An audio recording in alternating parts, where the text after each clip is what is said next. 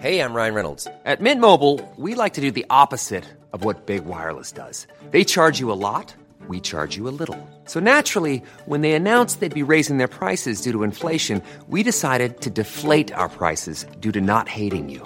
That's right. We're cutting the price of Mint Unlimited from $30 a month to just $15 a month. Give it a try at mintmobile.com/switch. $45 up front for 3 months plus taxes and fees. Promo rate for new customers for limited time. Unlimited more than 40 gigabytes per month. Slows full terms at mintmobile.com. Space trash. Trash in space. Space trash. Lifestyles of the rich and Uranus. Space trash. Celebrities, they're trash, but the astrology can help us understand. Transmission incoming. Greetings, Trashlings, and welcome back to another episode of Space Trash. Lifestyles of the rich and Uranus. And I'm Sarah Armour. And I'm Molly Mulshine, and two daughters of New Jersey are gathered here today. Kind of to discuss the reunion, but really to do a deep dive on Teresa and Melissa's birth charts. So, Sarah, you asked me a question before we started recording. Would you like to repeat the question? Yeah, I'm just wondering, from your expert housewives and daughter of New Jersey perspective, what are these people on? Like, what are these people medicating with? Nothing. They are raw dogging life. You think this is literally just them, like, on natural? On natural. Like, maybe hungover, but on it. Like, they're not taking pills. Here's the thing that I think everyone, including ourselves, needs to understand. Sarah, you and I are both from New Jersey, but we are from... It's a tale of two Jerseys. 1,000. Yeah, like this is like, I don't see these people out. Yeah, I do. This is who I grew up with. I grew up with crazy ass Italians. Okay. And you grew up with rich people who got priced out of the Upper West Side. Literally, right. Big difference. Big difference. Wealthy, super diverse artist community. You're actually in more of the heart of where some of these fistfights might occur. Exactly. Like, although Bergen County is really close to me, which is I think where they all live, but still, that's like, yeah, it's weird. It's like you vibe. get past a certain point of Northeast Jersey where you're not getting really the New York City commuters anymore. And this is kind of a central thing. I was just talking about, I'm going to reference my Bravo Babes group chat a few times today. Shout out Babes. There are some other sons and daughters of New Jersey that who love to talk about all the Bravo shows. We were just talking about like how the show really needs a revamp. And the thing is like your type of New Jersey would also be a very interesting reality show. The rich ladies who live in North Jersey, who are a little classier, a little bit more mild-mannered. But the thing is, wouldn't that just be Real Housewives of New York City, but with lawns? Like, yeah. And I think that the biggest thing about, like, if it was in my area, I think because it's like such a specifically PC community that like the biggest fights you'd see would be like somebody trying to win against the person who's been the head of the school board and like PTA not respecting the whole time, like not respecting pronouns or something. Right. Like I'm from a very like, it's like a chic New York City, but like slightly granola town. It's not granola in the way that we use granola usually, but like it's. But it, yeah, like, I get what you're saying. There's like gay flags in front of all of the churches. Yeah. So the reason why, the other thing about New Jersey is like, it's sort of, society has progressed past the need for a Real Housewives of New Jersey because. Oh, say more. The show began at a moment when Jersey was that girl. Like The Sopranos was on, Jersey Shore was on. That was two complete opposite ends of the pop culture spectrum being dominated by these two Jersey juggernauts. It made sense to have a Real Housewives of New Jersey. The Manzos everyone knew they were mobbed up. Everyone knew, like, it was a question, like, it was an unspoken thing when you were watching that first season, which husbands are mobbed up, which ones aren't, how connected are they, if at all. That was kind of the fun of it. And then now it's just devolved into this family feud and these fake fights between all the other ladies. And it's kind of getting to a place of like, wait a minute, what are we doing here? Family fight is exactly what it's become. It is. For anybody Jersey listening, it's not to say that Bergen County is not full of city commuters as well. It's hard to explain the difference. It's more opulent. What do you mean? Vulgar.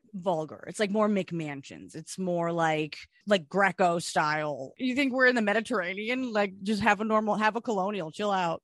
Yeah. Everyone sees the houses. Yeah, the houses on Jersey are ridiculous. When they go down the shore, they're going to my town a lot of the time. Like they mentioned Bayhead, where my parents live, on one of the reunion episodes. Like I am super tapped in to this way of life, not these specific people, but like I definitely grew up knowing people, babysitting for people who are like super rich and Italian, and you can't really tell what the dad's job actually is. 100%. Bayhead's not like that at all. Bayhead is WASP preppy central. Like we don't get those, Staten Island, North Jersey type people. We get people that are part of the yacht club that are like, right. It's like a coastal grandma aesthetic in Bayhead. That's exactly what it is. It's pretty chic. The houses on the beach are beautiful. Yeah. It's not McMansion-y, but it's like the people who live there year round, like the people that are more from like Point Pleasant, Bricktown, Tom's River. Like those are kind of the people that are, a little more Real Housewives adjacent, Real Housewives-esque. The people like Bayhead and the neighboring town Maniloking are true anomalies. It makes no sense that it would be this. Like it's got an old money vibe, which is not to say that my family has that whatsoever, because we do not. Like a lot of Montclair people have homes in Bayhead. Yeah, it's a classier vibe when you're up by the beach. When the Bennies who come to Bayhead they are a cut above. I will say that. Yeah, they are still trash people. They still treat everyone like shit, but like they have a better aesthetic. And thank God.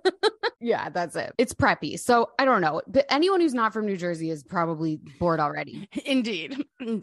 So let's get into the actual discussion of the reunion. So what, like, as you were watching this, were there any questions that came into your mind besides what drugs are they on? I really don't think that any of them are on drugs. Like they're not medicated. They're literally just like this. Wow. That's intense. Yeah.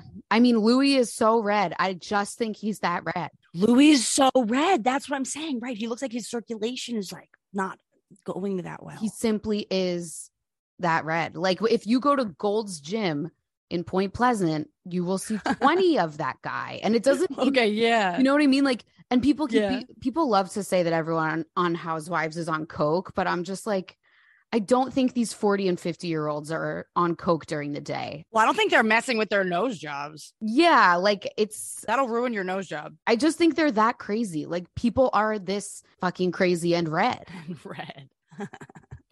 Well, the one big question I have is the only time that it got silent in all of the reunions was when they brought up Dolores' son working for Louis, and then it all went like silent. What are they not saying? I know. For them all to go silent is like, what? Yeah. Frank Catania Sr. said in the flashback, they closed the company. Frankie, the son, had no idea what was going on. He said, Dad, what do I do? Louis not answering his calls. Like, apparently it sounds like what happened was based on what Frank Sr. said.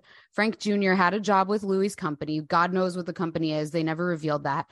And it's his first job out of college, really. And one day the company just went away. And like Louis did not answer the phone and did not tell him what was going on. So that is really weird, especially when it's your friend's kid. But Dolores, of course, is trying to play this down. And she's like, Louis gave him a job and we're grateful.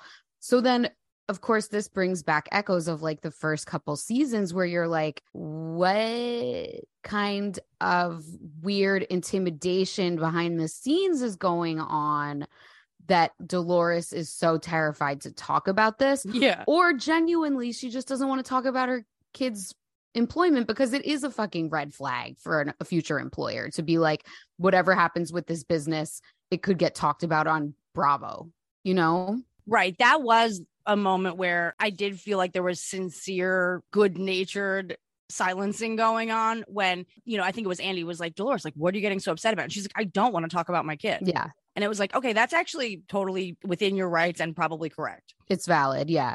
It makes sense why she doesn't want to talk about it. But then Joe Gorga, after Dolo is like, I don't want to talk anything about my son. Frankie has a good job and that's it, which was so funny. So Jersey mom. Frankie has a good job and that's it. I just love Jersey mom. I love Dolores so much. Yeah, she might be my favorite. After all this, I'm like, she's my favorite. Yeah, she's the best. But then Joe Gorga, after that, goes, "Is that what happened, Louis?" And it's silent. Silent. Louis did not provide a single explanation for this. And this is what's kind of the red flag about it. And these are where we can notice patterns, because Louis is a master manipulator. We can notice the patterns. Here's one pattern. Louis seeming to ghost people on business deals. When they explained the Pizzagate business deal, Gorga said, "I called him and tried to talk to him about this deal that was my idea that he sort of commandeered for Teresa, and he didn't answer any of my calls, so I had no idea what was going on." So it's like Louis is, it sounds like he's a real businessman. It sounds like he's a wheeler and dealer.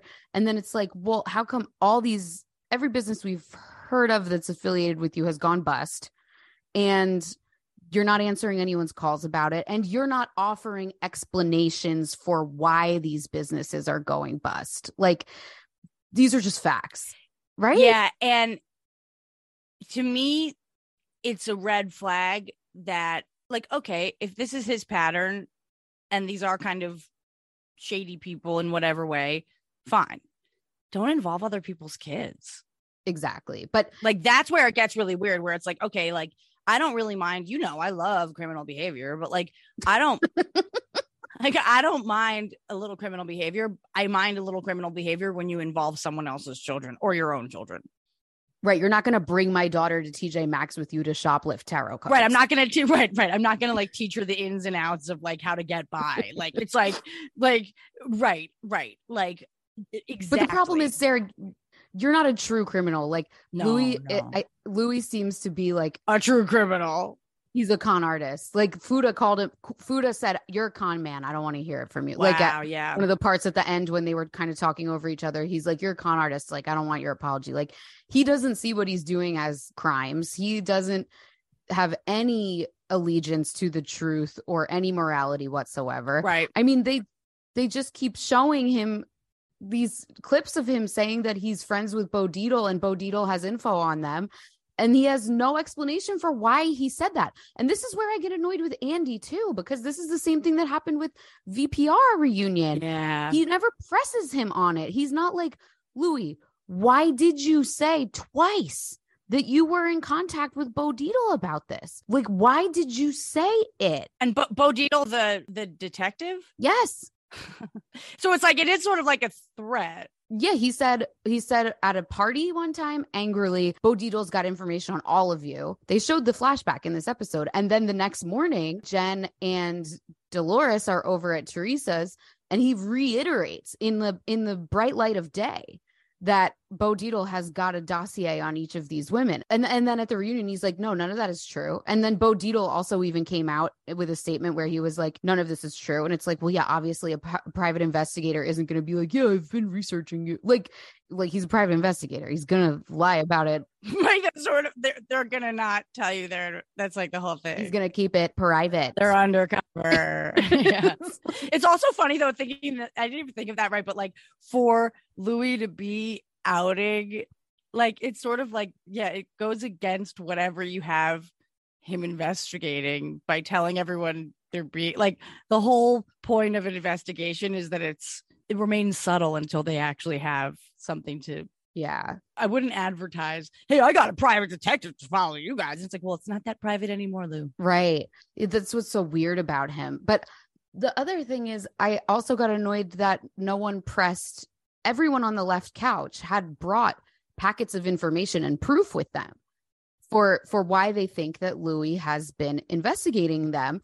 And I wanted to see the proof, because I'm like, okay, the thing with, for instance, Fuda, his first son's mother being brought to light. I mean, yeah, maybe that was because Louis hired an investigator to find her, but it was also a report in the Sun, the U.S. Sun.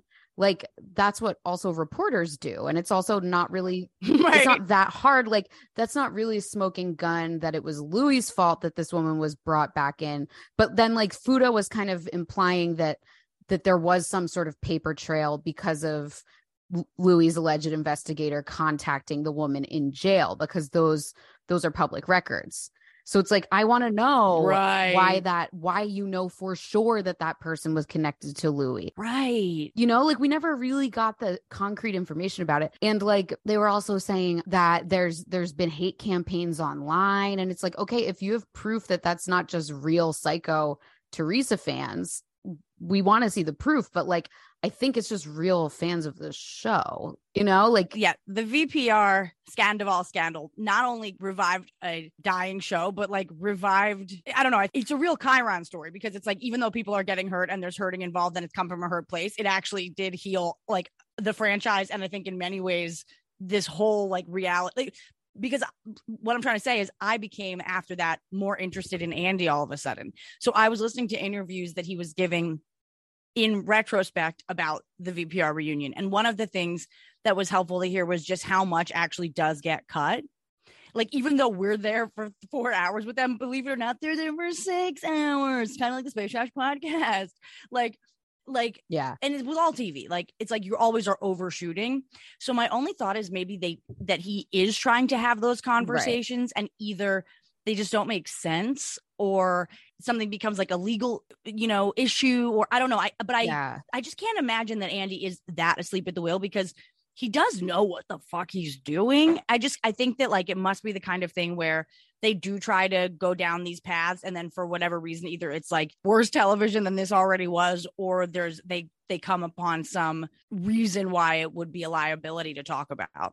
I think he might have gotten, and like the people in charge in general might have gotten bad advice at some point of someone saying what the fans are interested in is not the facts. They're interested in the emotions of the fight. Yeah. Because that's what he focuses on. Like he will silence someone to hear someone else's side of the story only to let them have a chance to kind of get a quip in. But like, he's never saying, wait, stop. I want to understand the factual timeline of what happened. Having said that, he did do that with the pizza oven thing, which I was extremely grateful for because we've all been trying to figure out this pizza oven mishigas for months. So with the pizza ovens, I also still don't understand why Louis has the ovens sitting in a warehouse. Like, you created a product, you shot the promo materials, you bought $110,000 worth of pizza ovens, which just proves that you're a completely idiotic business. It's a lot of pizza ovens for a lot of money.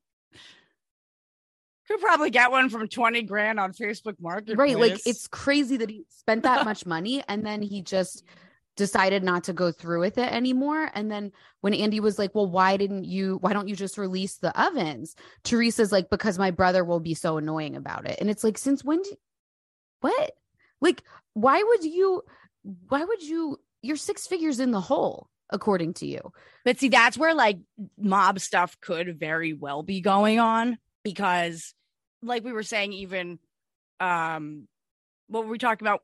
Like Funny Girl might've been a front, like get money laundering scheme. Like I sort of feel like the pizza ovens, the revival, not the original, the Broadway. Yes. Don't see it.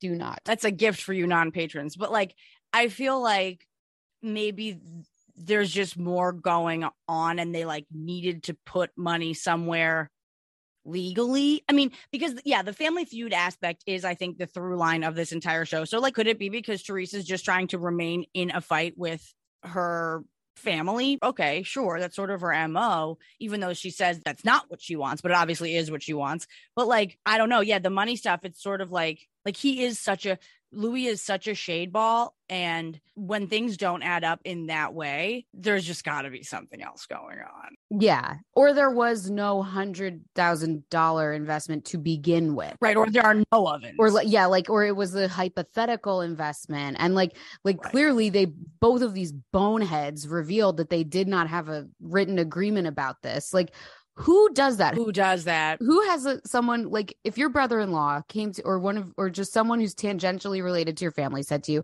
hey, I have an idea for a business. Would you go out and just drop 6 figures on that business idea without ever talking to that person about it again?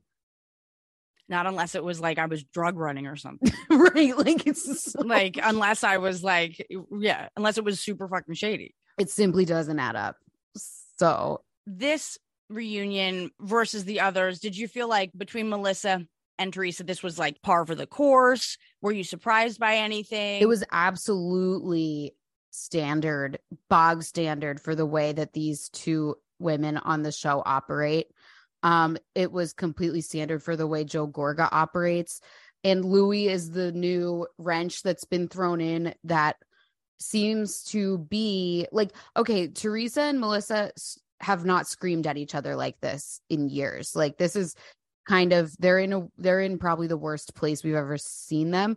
But like, the real toxicity seems to be coming from this completely batshit business activity and investigation activity that seems to be caused by Louis. Like, that is the part that's kind of like, yeah. But the thing is, like, Teresa's ex-husband, Joe Giudice, also had beef with Melissa and Joe and hated them. And like, he would say even worse things about them. He would make fun of their appearance. He would say like, and that's what's so scary about Louis is like with Giudice, you were like, what you see is what you get. This guy's an animal. He's terrible. He hates women. He treats his wife like shit. Right. And he's getting her thrown in jail. Like, case closed. This is who he is. But with Louis is co-opting therapy language in this really scary way. That and then like one minute he's making points, actually. Like, at one point he said to Melissa, this is between the two of them. She's trying to talk to her brother. She's communicating with her brother. You and I need to stay out of it. And that's like, yeah, wow. Like, really good point. And then 3 seconds later, he's like, watch out, your day will come. Ugh. Like, literally just threatening people on television. So you're just like, what very specific 21st century amalgamation of terror is this man using these therapy buzzwords and tactics to be an even bigger like con man than he would have been able to if he had just stayed whatever he was before. Yeah. The other moment that I will just say, and then we can get into the astrology, that was surprising to me was when Teresa actually called Gia. Oh God, I know. At Coachella. Like, what a weird, I don't know, like, stop involving the kids. It was Coachellas. That was what Teresa said. She said, Gia's at Coachellas. I had to rewind it because I was like, wait, that's so amazing. Coachellas. That's funny. She called Gia at Coachellas. I mean, the thing is, I don't know who do you believe? Do you think Gia called and said, you can do better than Melissa? I think Louis again did, for the third time in the episode, he played Monday morning quarterback on a previous statement. He said, oh, well, in the heat of the moment, you know, Gia might have said that, but what he was like, she told me in the kitchen last week, if she said he could do better, what she meant was, you can do better in the eyes of your parents. Like, you're better than this, not you can do better than Melissa, which even though that came from Louis's mouth, that kind of rings true to me. I mean, I think for all intents and purposes, aside from the beef, Melissa is a catch for Joe. Yeah. And I think Gia is too smart to hand them a gift like that.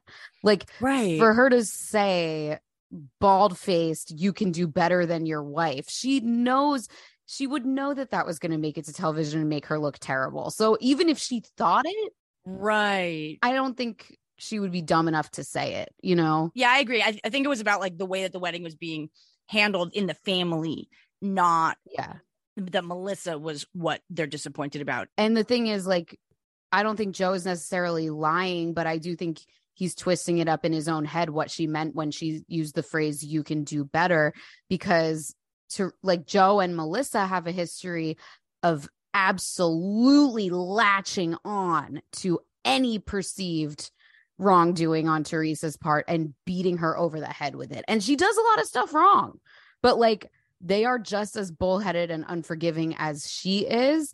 And like, I do think they are the ones that are bringing the kids into it more than Teresa is. But I also think Gia's dying to be in it. Like, Teresa has been parentifying Gia since she went to camp, which is what Teresa called prison for years. Teresa and Gia have a completely enmeshed, like, messed up relationship. Yeah. So like, it's not surprising that Gia's getting involved in adult business. She is also an adult now, so I don't know. Right, and she was sort of like groomed for this. Yeah, so I don't think either side is lying necessarily. I mean, in a way, I feel like Gia could revive the franchise. Like, at least she's like genuinely young and attractive. Yeah, I don't know. I don't want to see more of the Teresa family. It's just too much screaming at each other. Like, Yeah. It is bad television. I had to take an Advil after both, like, last week and this week's New Jersey reunion. By the end of it, I was like, I felt like I had been in a fight. Like, I felt like I'd been in like the washing machine. Like, oh my God. Like, Yeah. even Andy was getting so frustrated. And like in the interviews, Andy was talking about how part of why he did those one-on-one interviews with Raquel and Ariana and Tom Sandoval before the reunion specifically was because he was like, I was sure that Raquel would like walk off and threaten not to return. So I wanted to get all of that conversation in. It's like, no, they held it together. But Teresa can't seem to not. Like when he's like, I've been through this enough that I've seen all the stomp offs. It's like, you've seen Teresa stomp off every freaking time. Like, is Teresa why everybody's afraid that people are going to stomp off during reunions? Teresa and Joe both have horrific anger problems, and they definitely get it from their dad, Nano, who enjoys the same benefit of old age that Queen Elizabeth II did, which is, we only saw him as a cute old man. And right, whenever they talk a little bit about their childhood or the way that Nano was, you're like, oh shit, this guy had serious issues. You're like, no. And he didn't speak to his sister for 20 years over something like a $500 loan. Whoa. So this runs in the family. They're passing it down. Clearly, Joe and Teresa, they are like deeply engaged with each other. I get the sense that they do love each other. However, their expression of love, toxic or whatever, comes through. Like, this is their version of loving each other. You get the sense that they want to be in relationship. Yeah. Or I do. Yeah, it's just they don't know how to do it healthily. That wasn't modeled for them with their parents. And it's crazy because like even with their dad, no, he came over to America. So did his sister, even though they were both immigrants in America in the same town or maybe like a couple towns away, didn't speak. That's insane. That's like so painful. That's like Olympic level grudge holding. And Teresa cuts out everyone in her life that we've seen on the show. We don't really see a lot of people who are with her from the beginning that she never, I mean, except for Dolores, but Dolores seems to be drifting a little from Teresa. Like over the last couple seasons, she used to be full on like Teresa's toady, and now she kind of isn't as much. So it's like you also get into this thing where you're like, okay, if you are the lowest common denominator of all these broken relationships, then what's going on? What do they always say? Like, if you have a problem with everyone, then you might be the problem. Yeah. Do you think that Dolores and Teresa's relationship started to change partially because of Louis's presence, or was it before that? Yeah, I think so. I mean, it is what they say about like abusive relationships too, right? That like the minute that you go all in with somebody who is a narcissist or who is, I mean, I don't want to like label him, but like, why, we can label him. It's a TV character. This is the new thing. Everyone's always like, don't armchair diagnose. We all do. Whatever. We're not professionals. Right. We all do. Okay. Whatever. Okay, yeah. We're like, it's fine. So yeah, if I can armchair act, I can. I just feel like that is what they say about abusive relationships, where it's like, it all is like beautiful, like flowers and roses and birds and sunshine and rainbows at first. And then you start to disconnect from all of the people in your life that you were close to. I feel like he is literally like living that. He's showing us, oh, this is how it happens. And he barely even has to make any effort to isolate her from her friends because he is so crazy. He's a walking red flag. Yeah, he's so hateable. The way that he lashes out at people, the way that he turns on a dime from therapy speak to anger. No, that red face is no joke. He doesn't even need to pour poison in her ear about her friends because her friends are automatically going to start distancing themselves, because he's so fucking crazy. Right. The last question I have, and then we can get into the astrology. Gia and the gals, have they made any statements not in favor of Louis? Or are they just team Teresa? No, they are. He's doing a good job with them as well. He's doing a good job, seemingly doing a good job getting them on side. So it remains to be seen whether he will triangulate Teresa against them or whether he will, you know what I mean? Like, no, he's like truly a master though. Like he does know what he's doing. Like, yeah, of course, keep the girls in your good graces, have them advocating for you. Like, right. When I dated an emotionally abusive person, my parents loved him because he turned it on for them. Like they pick and choose who they think it's worth their time to hoodwink and put the effort in to get them to like them.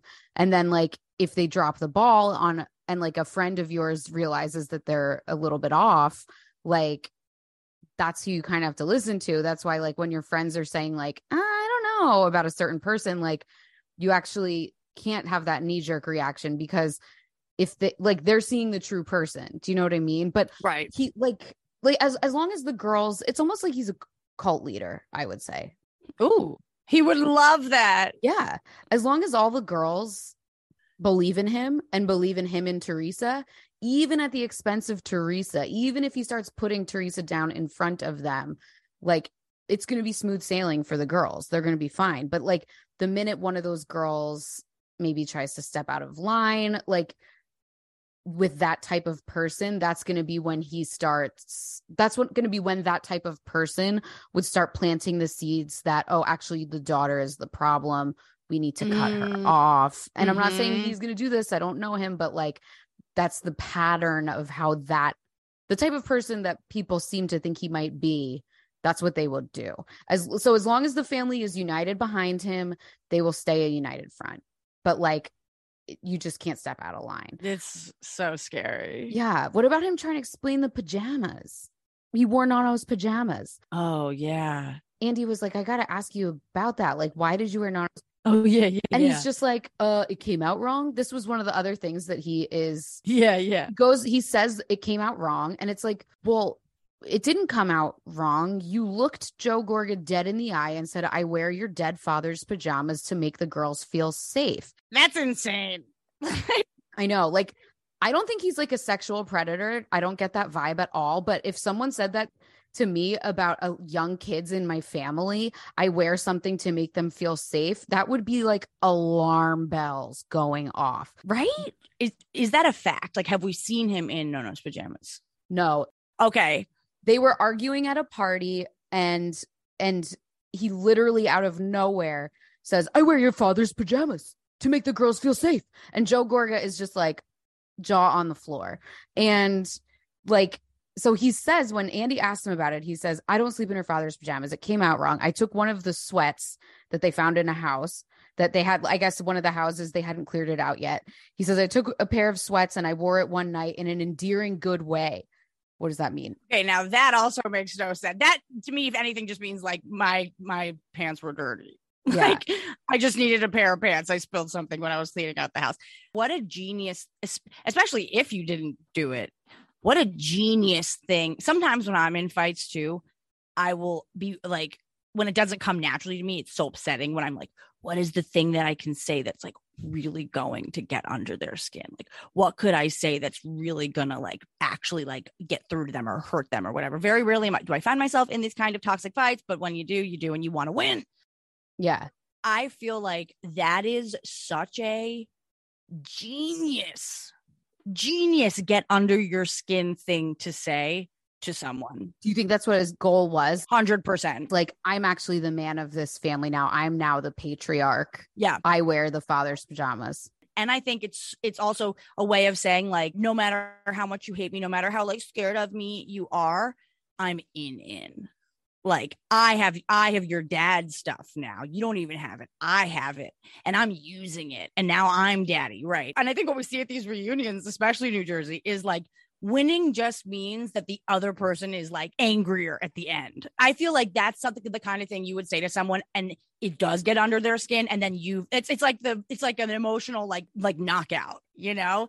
Yeah. I feel like that was a way of being like, now try to insult me more than this. You could never, or try to upset me more than this. You could never. And I think he's probably right. Yeah, that's true. There is no like trump card that Gorga could pull to outdo that. crazy thing to say. Yeah. It's just so wild to just pull that out of your ass during a completely unrelated argument. Even if he just saw the pants in the corner of his eye and he never thought of them again, you know that he clocked for a minute. They're like, oh, this is intimate. Put it in my pocket for when I need it. This is a superiority thing. This is like the alpha gorilla thing. Alpha. Like so weird and psychotic. Yeah. This guy's terrifying. What do you think is going to happen in the future? Like, what do you think? I feel like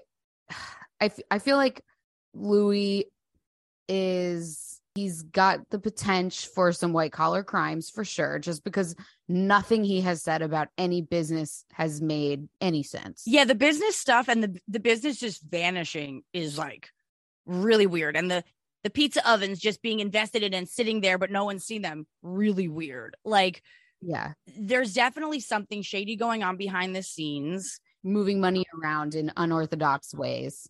Definitely. I don't know. I mean, what are the odds that this show exists without Teresa? It's going to be a rough one because she is the best television. Yeah. But consistently, when you do polls, and this is not just me, it's like when they do polls on Watch What Happens, everything, more people support Melissa than Teresa, always. I mean, that doesn't surprise me. I mean, but the Teresa supporters are so much louder online, which is why I think like Melissa was kind of trying to imply that she thinks Louis is maybe like paying for bots and stuff. But it's also, we get in a slippery slope when we attribute any fan activity to bots, because it's just like, give credit where credit is due. You guys are crazy and militant and really putting in the work like a bot. Yeah. Like you can just use it for anything. Do you know what it's like totally. A cheating rumor or a gay rumor. Like Totally. you can say it about anyone and it'll stick, you know? So I just think, what was the question? Can the show exist without Teresa? Oh, can the show exist? It can, but I don't think there's any reason to believe that it will do better because, again, like I said in the beginning, society has kind of progressed past the need for Real Housewives of New Jersey. What point are we trying to get across with this show? You know, like all of the shows, all the franchises have different reasons for existing. Right. Oh, that's so interesting. I would love your quick take. Well, this isn't even a completely independent thing that I came up with because it's something that gets talked about in like the fan communities a lot. It's like each city has sort of a central theme. The New York one is like, you know, old New York money ladies, but they're drinking a lot and it's kind of empty nesters. That's why they did a revamp. It's sort of like aspirational though, because it still is sort of lifestyle porn. New York City. Like New York City has that, like New York City. Yeah. And they all had their own careers and everything, but now they're revamping and they're going for a younger crowd. So we'll see. And it was also, the New York one it was also a product of its time. It had the mystique of the Upper East Side ladies who lunch thing, which is not a thing animour. Like, I'm sure they still exist, but like Gossip Girl is off the air. Like it's not really like, it's out of style. Yeah. It's social. The whole concept of a socialite, like a New York City socialite, is gone. It's not chic to be a preppy, waspy lady who lunches. So like, totally. I think that's kind of why the New York franchise got a little bit stale and off the rails and they had to redo it. And then in Beverly Hills, it's like these people who are show business adjacent. Potomac started out a lot about etiquette. Like these women were like, we are the standard bearers of a certain community in this DC suburb. And they would call each other out for having bad etiquette, for not doing the right thing in certain social situations. And now that's kind of gone off the rails as well. It's like, these shows sort of like when they get a little bit too much into just the conflicts between the women, the show suffers because it's like, wait, why are we here if these women aren't actual genuine friends just living their lives? Well, I think that's like the slow reveal that's happened over the last few years where you realize like they're not friends. Like what makes it interesting is that Dolores seems like she is actually Teresa's friend. Decades strong. Yeah. If you're going to watch people fighting with each other, you should actually care and have some skin in the game. Whereas like if it's just people fighting for what they think is hypothetically right or just picking a side and it sort of doesn't affect them either way, it is a little bit like, and I think it's why Vanderpump Rules got so confused and why Raquel found herself in this confused position, because whether you're doing something for the show or the show is capturing your lives, it's like there's just a fine line. Yeah, it seems now that the shows have been on for so long, more and more people are self-producing and doing things just for the show. Right. And like like a big appeal in the beginning was that the women were so delusional and they were so out of touch with reality. But now they're seeing real-time feedback in the form of social media and the discussions about the shows where they're kind of, I think they're amending their behavior to fit with what they think the fans want to see. And it's not creating as good of television. But the central theme of New Jersey has always been family. Right. And that's always been like the animating force. In the beginning, it was about the Manzo sisters married to the Manzo brothers and their sort of affiliates. And now it's morphed into the Giudice Gorga drama. Now this other new girl, Danielle, the blonde new girl from Sayreville. I love her. Yeah, I liked her. She has a feud with her brother. Right. So like there's a big question. Are they going to come on the show? And it's like, that would be great. But it's just, it gets a little boring, especially because I don't know, like the thing with Teresa and Joe is like, how many times can you say family is the most important thing when you don't speak to anyone in your family? Right. It's like, this is not a show about family anymore. You guys fucking hate each other. Like it wasn't even in the beginning of the Teresa versus Joe Gorga drama. It was like, they kind of seemed like they were trying to work it out and they were trying to figure out how to get along, but it's just become so clear over the years that they absolutely hate each other's guts. But is it related to Melissa or no? She always blames it on Melissa, but Teresa is nothing if not a beacon of internalized misogyny. Like Teresa hates women. Teresa is a misogynist and it's not her fault. It's like she's steeped in it. She's steeped in, like, she had a very patriarchal upbringing. It's just the way she is. Her first husband was a complete misogynist. Louis has an alleged track record of pretty clear misogyny. Like she's just steeped in it. And she does blame everything on Melissa. From the beginning, she has blamed everything on Melissa. Joe would be different if it wasn't for Melissa. And now if that thing Gia said is true, oh, you can do better than Melissa. She's passing it on to her girls, which is like the saddest thing of all. Understanding more about their backstory, it's really sad. I mean, it's New Jersey's the show that's centered around family. And it's like what you're actually now centering it around is the generational trauma that is still continuing to play out of brother versus sister on the verge of never speaking again. It's like, wow, that's so painful. Thank God Teresa doesn't have any sons. Yeah. And I also have to say that Joe Gorga is also a hot mess of misogyny as well. I don't want to let him off the hook because no, they were just definitely raised like that. They were raised like that. And he hasn't, in the very beginning, him and Melissa's first season, the things that he would say about like a woman's role in the family and shit like that was absolutely shocking. Melissa wrote a book about marriage and literally advocated for marital rape in the book, pretty much. Like she basically was like, what? As the wife, it's not, I'm not supposed to turn down sex. It's like not my job. It's not my place. Oh my God. Okay, let me get their side of the story as the journalist in me is twitching. Okay. The journalist in me is twitching. Lol. Bless you. I know. This is from Us Weekly. Last week, Jezebel slammed the memoir advice book in a post entitled Real Housewife Melissa Gorga's new book advocates marital rape. Argued the blog, the amount of sexism, gender essentialism, and caveman logic when it's in its pages is so appalling that it's difficult to believe her book is anything but a cry for help. Whoa. Let me find the actual passage of what Melissa said. Okay, she said, this is from Melissa's book. Husbands want their wives to submit. Wives want our husbands to dominate. Men, I know you think your woman isn't the type who wants to be taken, but trust me, she is. Every girl wants to get her hair pulled once in a while. If your wife says no, turn her around and rip her clothes off. She wants to be dominated. That was from Joe Gorga. He wrote that. I mean, it's a little bit like speak for yourself, you guys. Like, yeah. And it's one thing to say a lot of people like it rough, but if your wife says no, turn her around and rip her clothes off is like, okay, you're literally, that's.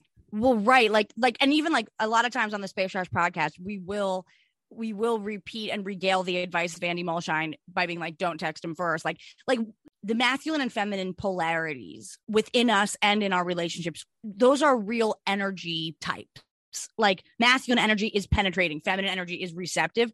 That being said, it's never like boundary crossing. Yeah, I guess is sort of what I'm trying to say. It's like there's a huge difference between like let him chase you versus let him chase you even as you're running away as fast as you can. Right. Like, it's like literally saying no. Right. Like, no is no. Nah. She also, this is from Melissa's book. In the beginning, Joe wanted to have sex every single day, at least once, if not twice or 3 times. If I didn't give it to him once a day, he'd get upset. I can do something that pisses him off on a Monday, but if we had sex on Sunday night, it blows over more easily. But if we haven't done it for 2 days and I give him an attitude, it could be a huge fight. First of all, what is giving your husband an attitude? That is like disgust. Like, give him. You're not a little kid. That's so weird. But yeah, like, this is the other crazy thing about this. She's saying, like, he would get angry at her. He would demand sex like 1 to 3 times a day and get angry if she didn't want to do it. This is identical to the allegation that one of Louis's ex-girlfriends Oh my had. God. I was just thinking, didn't we talk about this? Oh my God. Right. We talked about it a year ago when we talked about Louis. Yeah. Yeah. She said that his ex said that he would demand sex and he would, like, I think she said he would, like, emotionally punish her if she didn't do it. I don't know. Definitely fact check that, everyone, before you repeat it, but it's in People magazine. No, but I remember that so specifically. We literally had that conversation where her claims were that if she refused to have sex with him, then he would basically just, like, take it. Yeah. Which is what Melissa's saying. Yeah. So make it easy. Okay. So she talks about how there's 2 types of, this is Melissa again in her book. There's 2 types of sex in a marriage. There's real passionate sex and maintenance sex. You need them both for a healthy marriage. Maintenance sex keeps the wheels greased, the lines of communication open, and the fights to a minimum. Even when I'm exhausted and not really in the mood, it means a lot. If it means a lot to Joe that we connect physically, I'll say, I'm not so into it tonight, but let's go. If it's a hard no, I try to be nice about it. Don't swat him away or say with a tone, leave me alone. Eventually, he will leave you alone more than you wish he would. And this is a chapter called, or a section called, You Can Do Just About Anything for 10 Minutes. She's talking about gritting her teeth and having sex with her husband because he is demanding it. Like, so yeah, like, when I say that Teresa is a hotbed of internalized misogyny, she's far from the only person in that cast or that family who suffers from that particular affliction. And well, the really crazy thing too is, like, even if, at least in Melissa's life, like, she's telling the truth here. Like, she's saying, this is my advice. Yeah. What's crazy is that she's saying it like the Italian's guide to lovemaking and good marriage. It's like, I don't know if I would publish this on behalf of the, like, is Italy going to sue her? Like, on behalf of the Italian, although they probably love it, but it's like, you can't be like the Italian's guide to, and have it be like, yeah, just, like, appease him with sex whenever you can. It's like, I don't know if that, maybe that's what's working for you. And because I kind of know what she means, but, like, I wouldn't publish it. It's this phenomenon that exists, I think, in every immigrant community, where the people who leave the old country, they come over to whatever the new country is, and they kind of are clinging to the old country's values, or what they see as the old country's values, in order to keep that part of their identity, because it's really, really important. It is. And then they pass these values down to their children and their children's children that might be now 10, 20, 30 years out of date. Right. You know what I mean? So, like, you often see this in immigrant communities where the diaspora is more conservative than the people who still live in the country. And I'm talking, like, Irish too, you know, like, sure. For me, my family being super Catholic when I was growing up, that was, like, because we are an immigrant family. We're not super recent, but we still definitely have that identity. And, like, we're keeping it and maintaining it because this is how they did in the old country and this is the way it's supposed to be done. But then, like, Ireland is more secular than ever now. It's like, it's a clinging to. I remember when I had my bar mitzvah, I remember, because I, like, didn't grow up going to Hebrew school until it was like, okay, for the next year and a half, you're going to go to Hebrew school so that you can have a bar mitzvah. And I remember saying to my parents, like, why do I go to temple now? And why am I having a bar mitzvah? And both sides of the family, the answer was, like, because it means a lot to your grandparents. Right. Yeah. And, like, even if you were from, like, if my family had stayed in Ireland, would we have just naturally grown out of being super religious? Right. And then, like, my age generation would not have really bothered, you know. It's because every country is always developing and, like, moving forward for the most part. So I think this is, like, her saying this is, like, love Italian style It's like, yeah, like old country. Yeah, literally 1950s when all of their parents and grandparents moved over here. Like that's what she's talking about, because none of them have updated their understanding of what it means to be Italian. And that's why in Europe, Totally. where I live, people get so annoyed when Americans come back and say, I'm Italian, I'm Irish, blah, blah, blah. And they have a completely warped view of what that actually means. It's like an Epcot cartoon version of what they think the old country is that hasn't been updated since their grandparents or great grandparents left. So, right. And there's such a difference between like lineage and nationality. Like you can be of Italian descent, but when Gia goes over to Italy to reconnect with the land, they're going to be like, you are American, kid. Like, chill out. Literally, that's what they're going to say. They're going to be like, no, you're actually not Italian. You're not Italian. Like, that's what they say. That's what Irish people say. That's what Italian people say. And if you tell them, oh, I have Irish ancestry, they're just like, oh my God, not again. Why do I have to have this conversation again? Everyone they know has Irish ancestry. It's not interesting or exciting to them. You know what I mean? Yeah, so many people are Irish in the US. Like, it's not. So many people are Irish. It's not like fun or exotic, but it is like, you know, a really long time ago when people came over from Ireland, they were oppressed and subjugated, and from Italy. But like, we're not special for that anymore in the US. And we don't live there anymore. And we're part of a completely different culture. Yeah. So I don't know. They go in an early season of Jersey to Italy, and it's really funny because they just it's just funny. It's like when Jersey Shore did a season in Italy, and they were all just like, this isn't Italian, and you're like, no, it is. You guys aren't Italian, you're American. But you're from Staten Island, you're from upstate New York. Yeah. And it's a hard pill to swallow because it comes from this working class idea of like, I will never be the elite in this new country. Right. I feel left out of this because we do still have a waspy elite in the US. It is still beyond white Anglo-Saxon Protestant. That is who is the default in America. So like, it makes sense that when you grow up and you're like, oh, you know, I have a vowel in my name, or I'm Irish, or I'm Catholic, like you do feel a little bit outside the norm, even though to anyone who's not white, they think you're exactly the same as everybody else. So it makes sense why you cling to this old country ideal. And it is painful when you go back and you learn that no one in the old country gives a fuck. You know, like it is painful because you grow up with like, we're Irish or we're Italian, or like, if we're really proud that we're from this country. And then you're like, it's just, no, it's not real. It's a different identity. It's a new identity, you know? And I think it just happens with movement in general. Time. Yeah. Yeah. Maybe my child is going to be like, I'm American. You're like, no, she's motherfucking Irish. I know, but we have also family that like lives in Sweden, and they would say they were half American. And that just makes me laugh also, because I'm like, there's no such thing as half American. That's like, my jaws dropped, you guys. But like, that's how silly it sounds when an American comes to another country and says that they're from that country. That's how silly it sounds, because it's like, well, it is always funny too when you get like the 23andMe results. We hear about people's like 23andMe results, and they're like, I'm mixed. And it's like, okay, if you're a mix of all the white places, like, you're white. I don't think anyone says that who's just white places. I literally have heard. I will not name names, but they said it in front of my very mixed partner once, and it was almost as bad as when we watched the WNBA and Gone Girl on the same night. Damn. Let me just read Melissa's response to being accused of promoting marital rape in the interest of fairness. Wait, real quick, would you call what she's describing marital rape?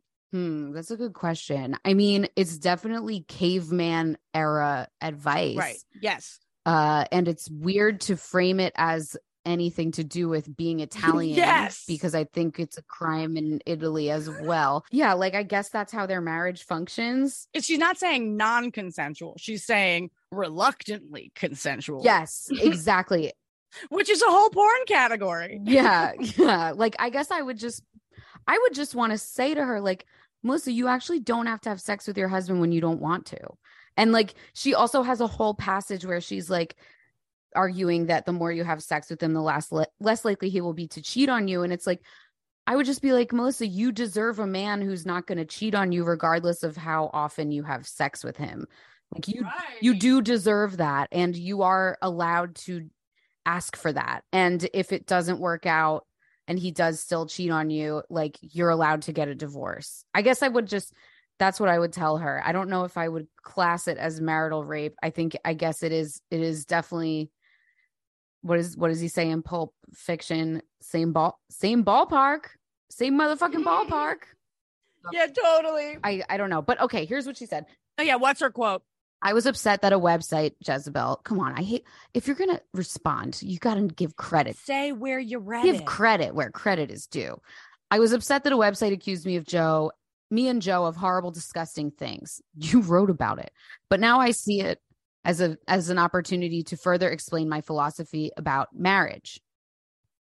So, as if the whole book didn't cover it. Yeah, she says there's nothing wrong about that. And nothing wrong with admitting it. I also made the point that if you're not so into it initially, you might change your mind a few minutes later. Oh, God. Oh, no. She's literally saying no means yes, so keep that no to yourself. Yeah. Ugh. But it's like, yeah, everybody's ingrained misogyny is just on megaphone, loud and clear. Yeah. And it's nobody's fault, and it's really hard to overcome. Because I will say this, I do get the sense that they have a good marriage. Well, that's the thing. He in their first couple seasons, his persona was so hypersexualized. They even showed him wearing a shirt in this episode in one of the flashbacks that says "release the poison." That was the thing he would say on air. He'd be like, sometimes I just need to release the poison. I need to release the poison every day, talking about like ejaculating.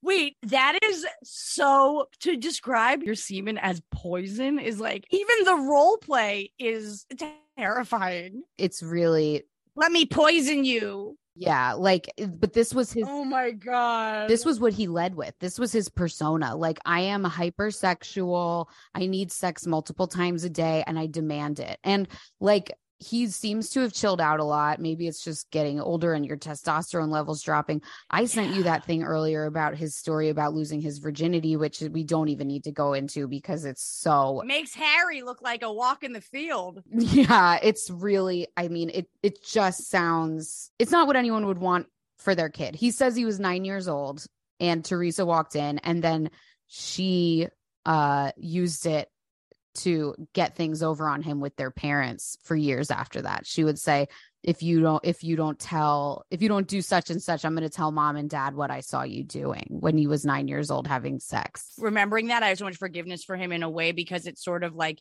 he has spent his entire life trying to justify, I don't want to say non-consensual, but sort of like extreme power dynamics in sex. Yeah, like it makes you understand why he was so hypersexualized in his first few seasons. And like, you're just like, oh no, this might actually be coming from like a painful place. Completely. That he has actually built so many walls around that Yes. It just happened to come out during a reunion one time. As a joke. It's like, no, you're not talking about losing your virginity. You're talking about sexual assault. You were a kid. Right. And like letting somebody know they were assaulted and it wasn't sex for an adult man is probably an absolute mindfuck. Yeah, I mean, and we don't know how old the other person was. So like, you don't know, because kids do weird shit with each other, you know, but like, sure. But penetration's pretty like, I know, it's like, how did you even know that was an option right. But I don't know. But yeah, like, we don't know if it was assault. We don't know if he would consider it assault. What really matters is his point of view on it. Well, I would say he does not consider it he assault. doesn't. So it's weird for us to put that word on it, because Sure. we don't know the details and it is none of our business. All we know is what. Well, and to be fair, that's also what we're doing to Melissa. Like, she didn't say marital rape. Right. She said, this is how we do it. And we're like, great. Yeah. Oh God, what a dark turn. This is Dark. But it's just like, New Jersey needs a rebrand. I know, it's so dark. It's way darker than stealing money from orphans in LA. Yeah. Hell yeah, though. It actually is, because it's so deeply personal. Like, Yeah. right, the family and sexual element, that 1-2 punch makes it just like, whoa. Like, it is like a little too real for reality TV, actually. Yeah, it's just like, okay, we're saying all the quiet parts out loud. Literally. We're revealing that we don't want to have sex with our husband and we just grit our teeth and bear it sometimes. Oh, okay. Oh, we're going to write a book about it. All right. Yeah, nice. And then we're going to go reunion and he's going to make a joke about how he's such a ladies' man because he, quote, lost his virginity at 9.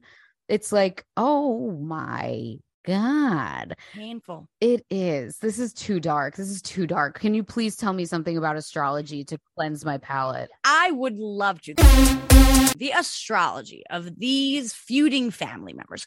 Okay, so I know Teresa is a Taurus because it's written all over her face. She has got that Taurus mug that I love to see. She does. And I have to say that despite everybody aging on these shows, like, I don't know, I think Teresa, like, I'm not personally attracted to her, but I love that Teresa stays in the game. Like, you can't, such a Taurus, like, oh, don't ever say that about me. You know what? You're staying in the game. No, but you know what I mean. You know what I mean, though, right? Like she is not throwing in the towel anytime soon. You can't make her. What I think is interesting about the chart of both Teresa and Joe Gorga is the whole chart is fixed energy, right? So in astrology, there's cardinal energy, that's starter energy, leadership energy, the beginning of the season. Then there's fixed energy, that is the height of the season. So when you hear that signs are like stubborn, it's not that they're stubborn, it's just that like the whole month is summer. And then there's mutable energy, which, you know, in terms of nature represents the changing of the seasons. But these are the signs that are more changeable in nature that are bringing us between seasons, right? The beginning of a season, the heart of the season, and the end of the season. That's how you can think of the modalities of the signs. Both Joe Gorga and Teresa Gorga are all fixed energy, which means that stubborn doesn't cover it. Sun and moon. Joe Gorga is a Leo sun, Leo moon. Teresa is a Taurus sun, Leo moon. What I think is really cute is that the siblings have the same moon sign, which is why ultimately when I look at their charts, I'm like, you don't want to not speak again. You really are. They do love each other. Yeah. What's Joe's sun again? Sorry. I was thinking so hard. Joe is a Leo new moon. Joe's a sun and moon in Leo. Sun and moon in Leo. Oh my God, he's the biggest Leo ever. So his personality. Oh yeah. But he's got no hair. That is really wild. That's why he's in so much pain and needs to rape his wife. Oh Jesus. Yeah. Yeah, that's really makes sense that they're both such fixed signs. And like they're not willing to like budge. But what I think is interesting about their dynamic, and I think we can see it even if it's sort of like the underlying unspoken reality, is that like they are just two kids, siblings in a fight. Like during the last reunion, during last night's, there was that moment where Joe was once again like professing his like commitment to Teresa.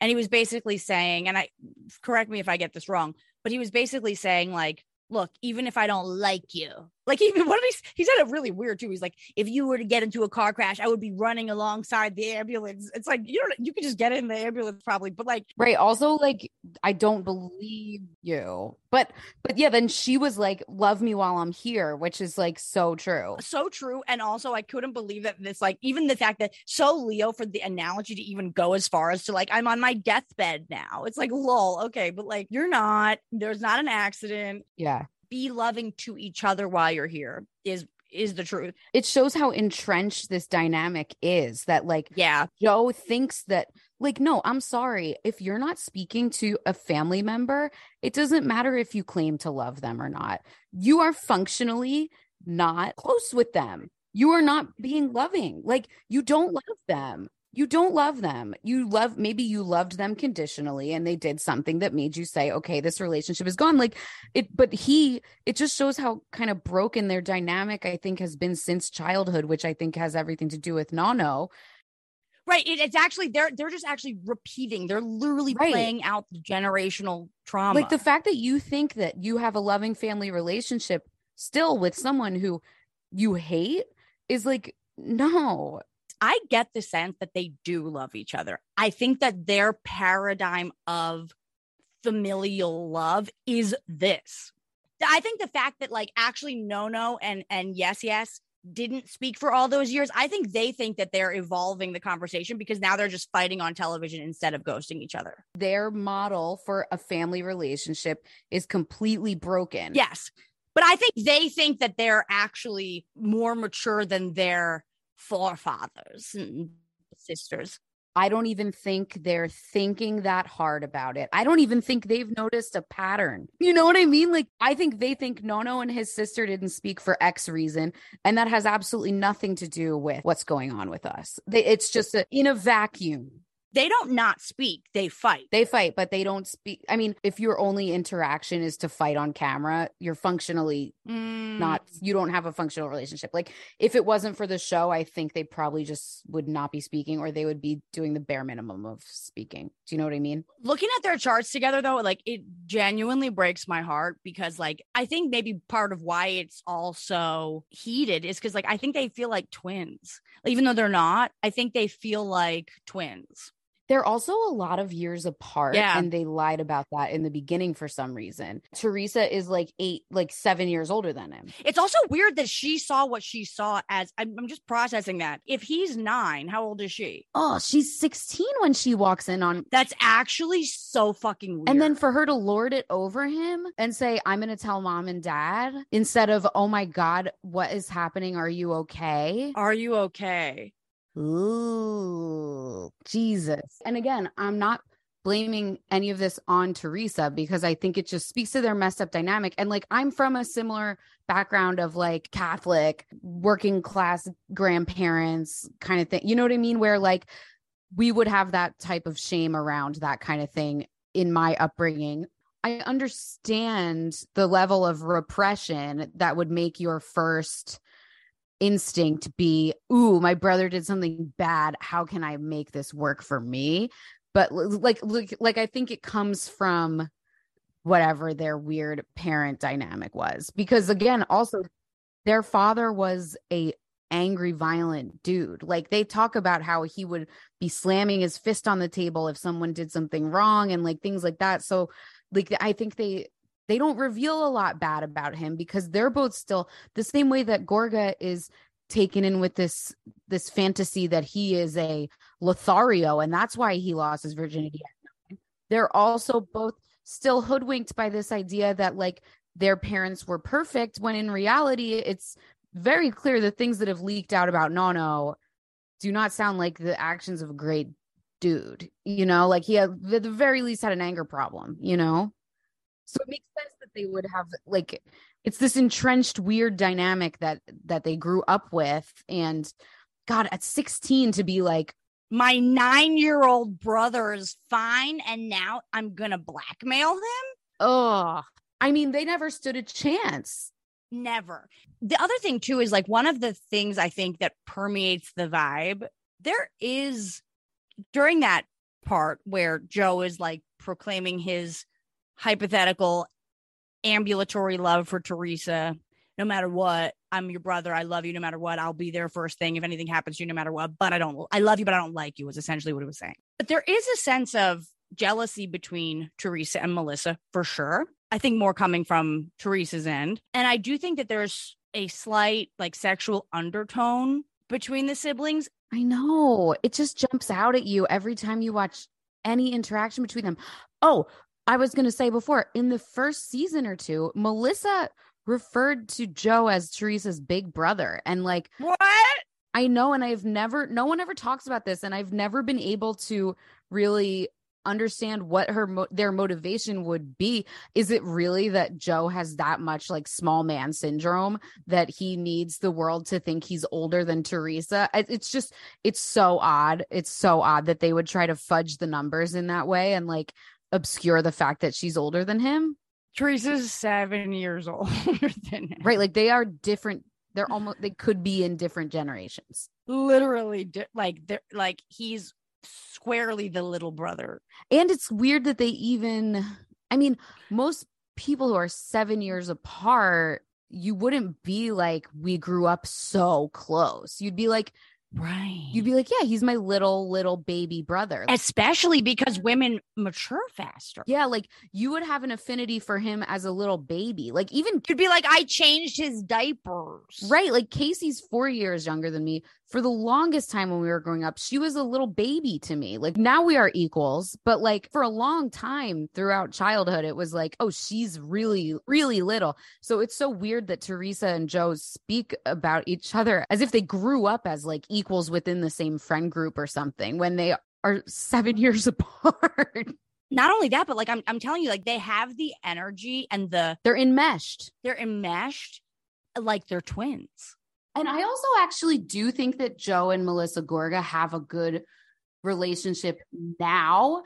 Like, even though in the beginning they were both like, even when she wrote that book, I feel like they were both playing a role of what they were raised to think marriage is kind of supposed to be. And like, she's kind of tiptoeing around the trauma that he might have around sex, around needing to believe that he is this Lothario. Like she kind of is like mothering him in a way. And now they seem like equals, Joe and Melissa. They are really now like thick as thieves. They seem like a real couple. They seem like a real marriage. Yeah. I like their dynamic, actually. They're fun to watch. They're fun to watch. And it is interesting to watch the dynamic between sister versus wife. Like when you get married, part of what you're doing, I believe when you get married, you are starting a new family. That's what I believe. And so Joe Gorga is in the right in saying whatever has happened in the past. And of course, moving forward, I'm always your brother. But I got married to Melissa. And so therefore, me and Melissa are a team now. Even if you and I Tree. They call her Tree. Trey. Oh, yeah. Tree hugger. So funny, Wall. I know.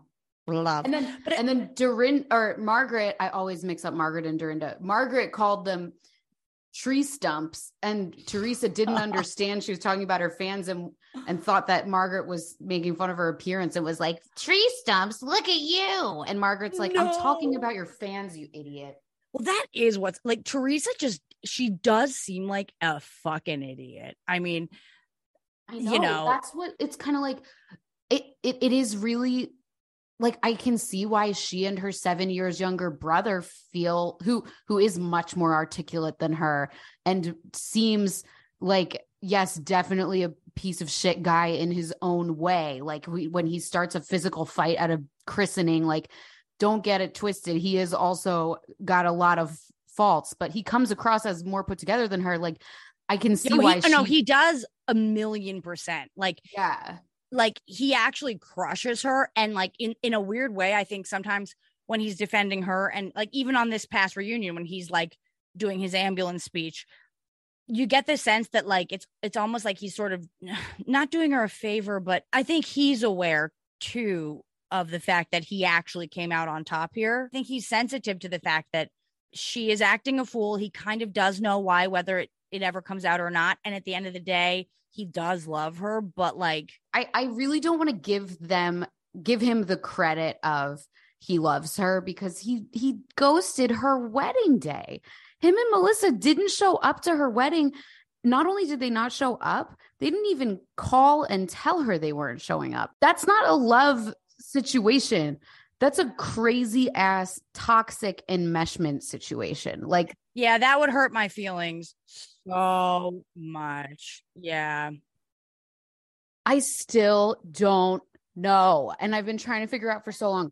Like, this is what's so crazy with them. And it happens like with a lot. Anytime anyone's venting to me about any issue in their life, I'm always like, look, what are the facts of the matter? Like when you get angry about like if you go off on a rant about how much you hate rich people, I'm like, this is your trauma. This is your money.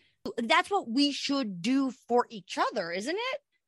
But it's like Teresa and Joe, they are always taking it to their trauma place that we've established, that we know. And like, they're never talking about the facts of the matter of what anyone did to each other. I don't know why Melissa and Joe decided last minute not to go to Teresa's wedding. I don't know what they decided the final straw was. I don't know what they've done to Teresa. And conveniently, well, that's what's so confusing about Great. all of this. Like, as I sort of like catch up and remind myself and it's like, wait, so they're just like fighting, like they're fighting but that's what I'm saying. Like, to me, I think the fighting is in whatever fucked up way, like an expression of love. But that's not love. I think in Joe Gorga's mind, the fact that he hasn't cut Teresa off like No did means that he's way ahead of them and he's loving to her because they're not cut off. Like, to me, that's the sense I get, where he's like, we could go no contact, but I would never. That's what No did. And I've learned we're just going to go fight contact forevermore. I don't think they love each other because Teresa loves her kids unconditionally.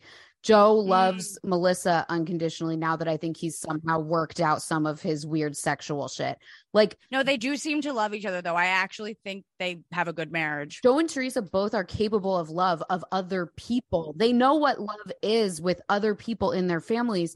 The thing that the two of them have going on is not love. It's just not. And to call it that is really like, it's really just a misnomer. And it's like a thing that manipulators would do. Like, Louis is going to do that at some point. He's going to be like, oh, well, I spent all of your life savings because I love you. Like that, you know what I mean? Like, no, love is being nice to people.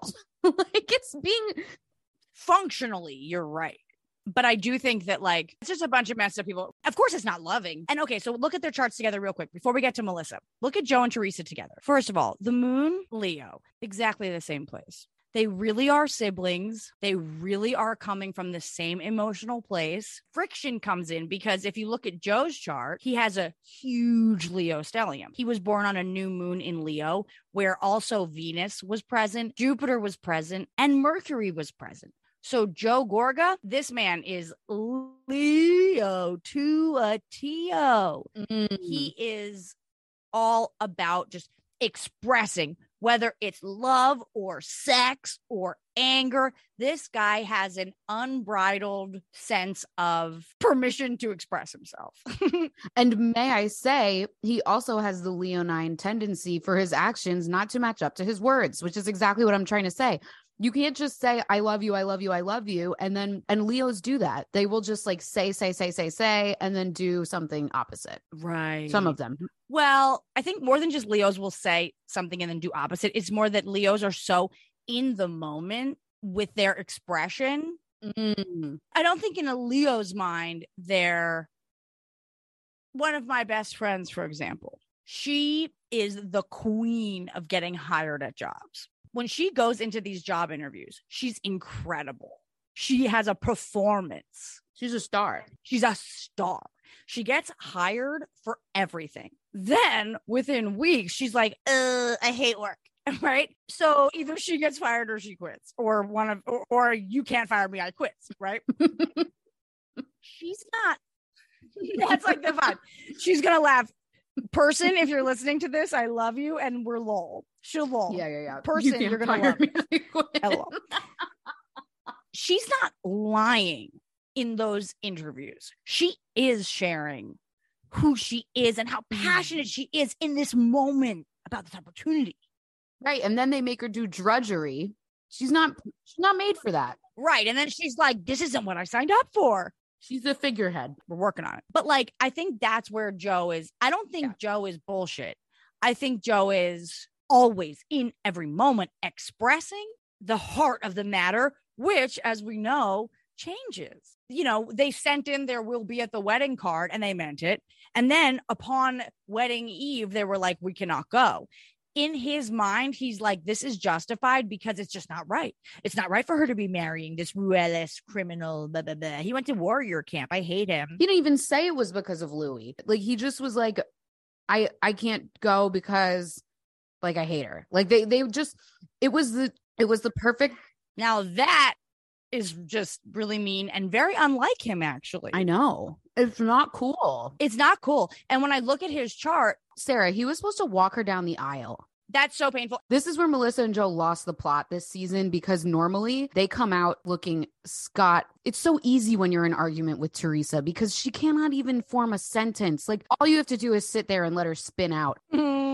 But like this season, they failed to do that. And they kind of showed that they are also guilty of a lot of fuckery in this relationship as well. Because the day that you're supposed to walk your sister down the aisle to just not show up, so mean. that is another level. Well, it's interesting. His and Teresa's Mars are both in Cancer. So they're sort of like fighting passive aggressively. And they're banging each other over the head with shit with their big Cancer claws. But it's like, because they're both in shells, they're not actually having that deeper, more meaty crab roll conversation. They're actually just stuck on the shell. Right. It never comes to what happened in our childhood that set us off on this pattern. Yeah. It never comes to what did our parents do or say that made us think this was normal behavior.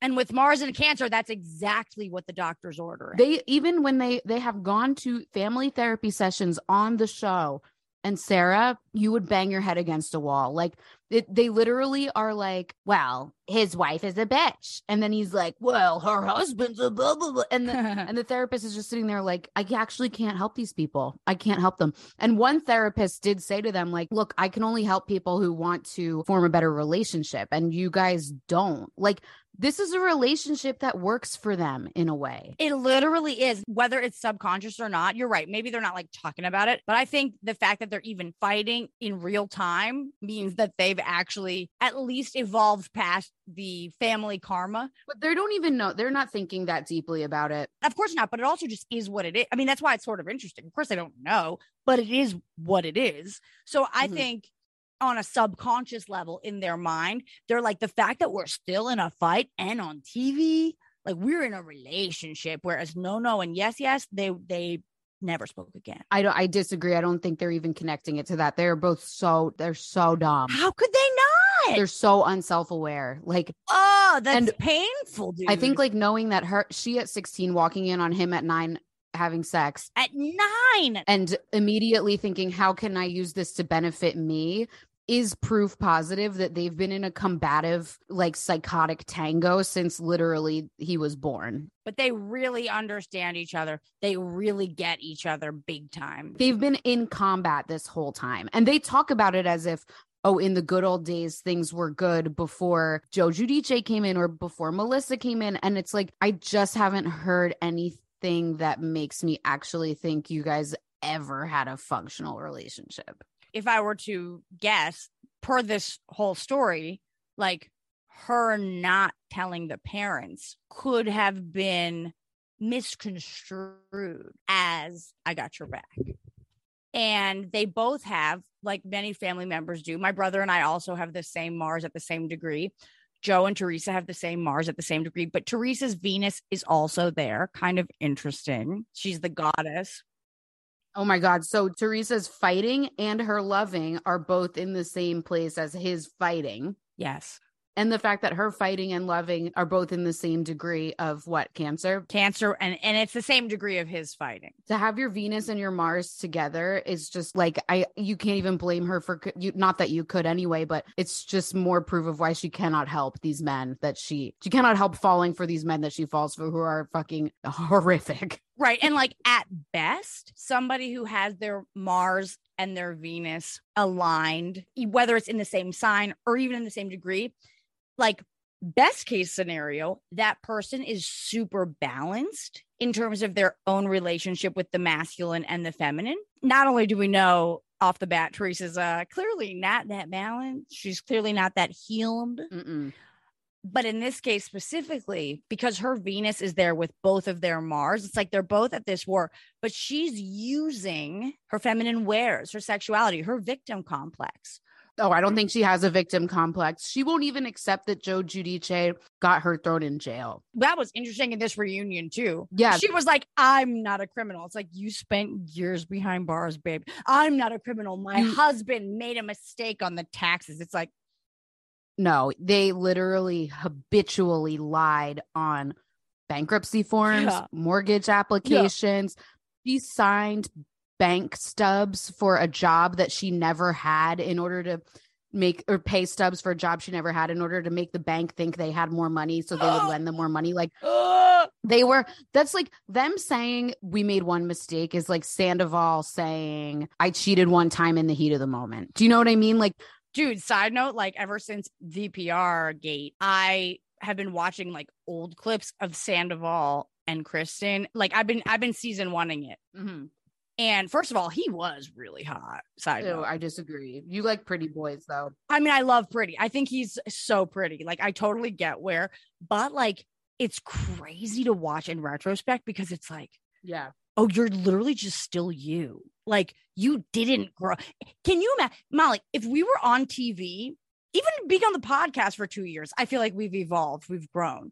Can you imagine being on TV for 11 years? I know, it's crazy. Devolving instead of evolve. It's like, like it's like Teresa. It's like Teresa. Teresa refuses to evolve as well. She still thinks someone called the feds to get her arrested. Girl, you called the feds when you lied on your bankruptcy forms. And then not only did the feds know because you filed for bankruptcy and you lied on the forms, you then continued to lie to them.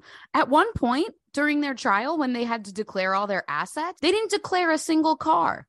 Can you imagine trying to tell the U.S. government that you don't own any cars? Why were they like leases? Were they leases? You live in suburban New Jersey. You have to declare that. The lease is an asset. Like, they lied to such an insane extent. Like, for her to be still trying to prove that it was someone else's fault, she doesn't even try to prove it was Joe Giudice's fault. She doesn't even think it was his fault. This is the real central contradiction of Teresa, is like, why does she not let her brother breathe the wrong way, but her ex-husband can literally get her thrown into jail and she will not hear a bad word about him? She has a better relationship with Joe Giudice than she does with her brother. And I keep asking the tree huggers that I know. Today I asked two of them. The tree huggers.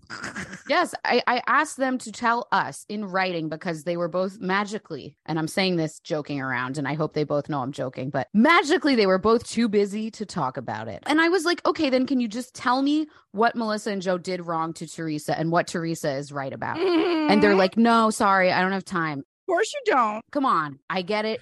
It's a Wednesday. I get it. But like, come on. No one can tell me what Melissa and Joe ever did really to Teresa. Besides, I believe skipping the wedding was beyond the pale. It is mean. It is. And it's expensive. It's an expensive, mean mistake. You're wasting someone's money and hurting their feelings. Yeah. But yeah, I just am like, how are you okay with Joe Giudice, but not with your brother? Joe Giudice got you thrown into jail, cheated on you on national television, humiliated you multiple times over and over and over again, and you still have a good relationship with him. It just is crazy. Joe Giudice, he's the only one from Italy. He was born in Italy. The rest of them, their parents were born in Italy. We'll do it another time, but his chart's pretty interesting. But okay. They all speak like barely like pidgin Italian. Why is this chart interesting? Just tell me in a real quick second. His Mercury is in Taurus on all of Teresa's shit. His Sun and his Saturn are conjunct in Gemini. His Moon, we don't have a time, so we're not totally sure, but he and Louis' charts are fairly similar. I'm not surprised. Like, I think how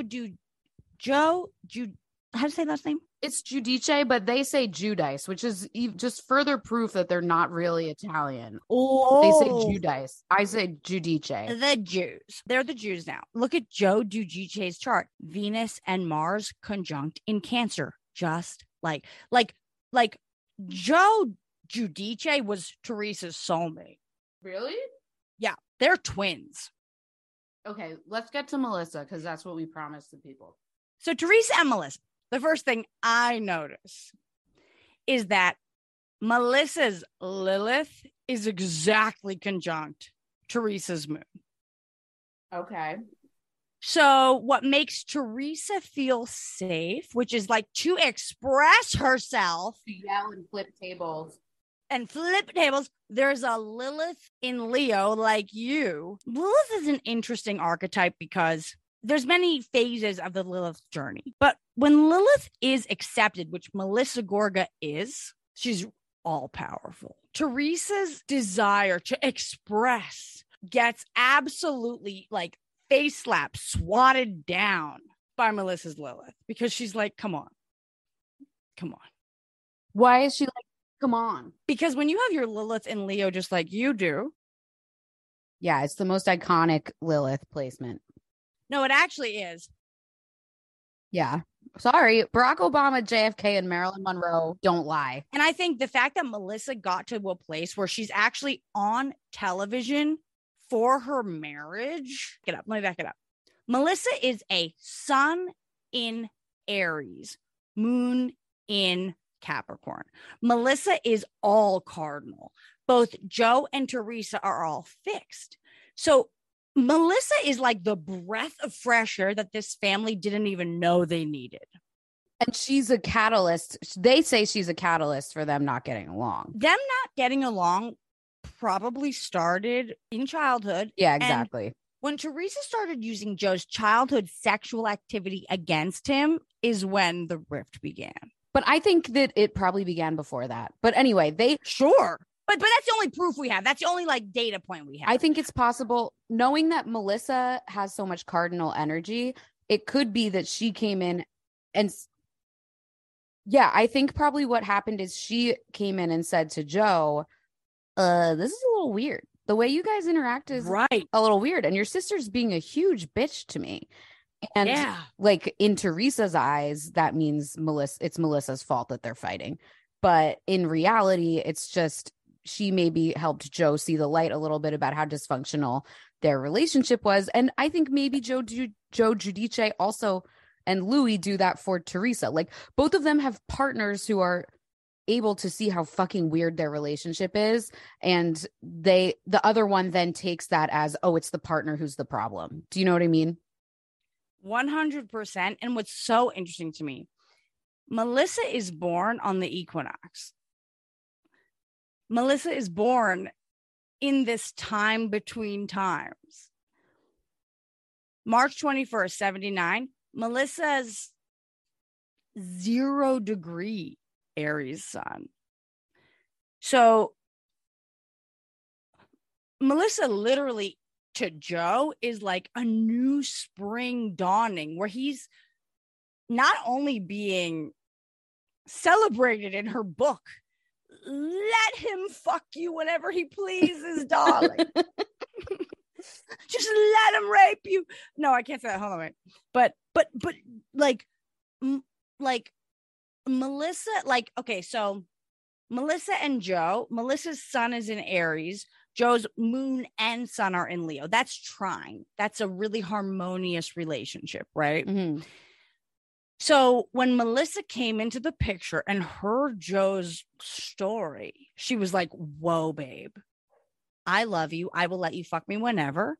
And I will like ride or die fight for you. Now, Melissa's moon, like your girl Ra, is in Capricorn. Mm-hmm.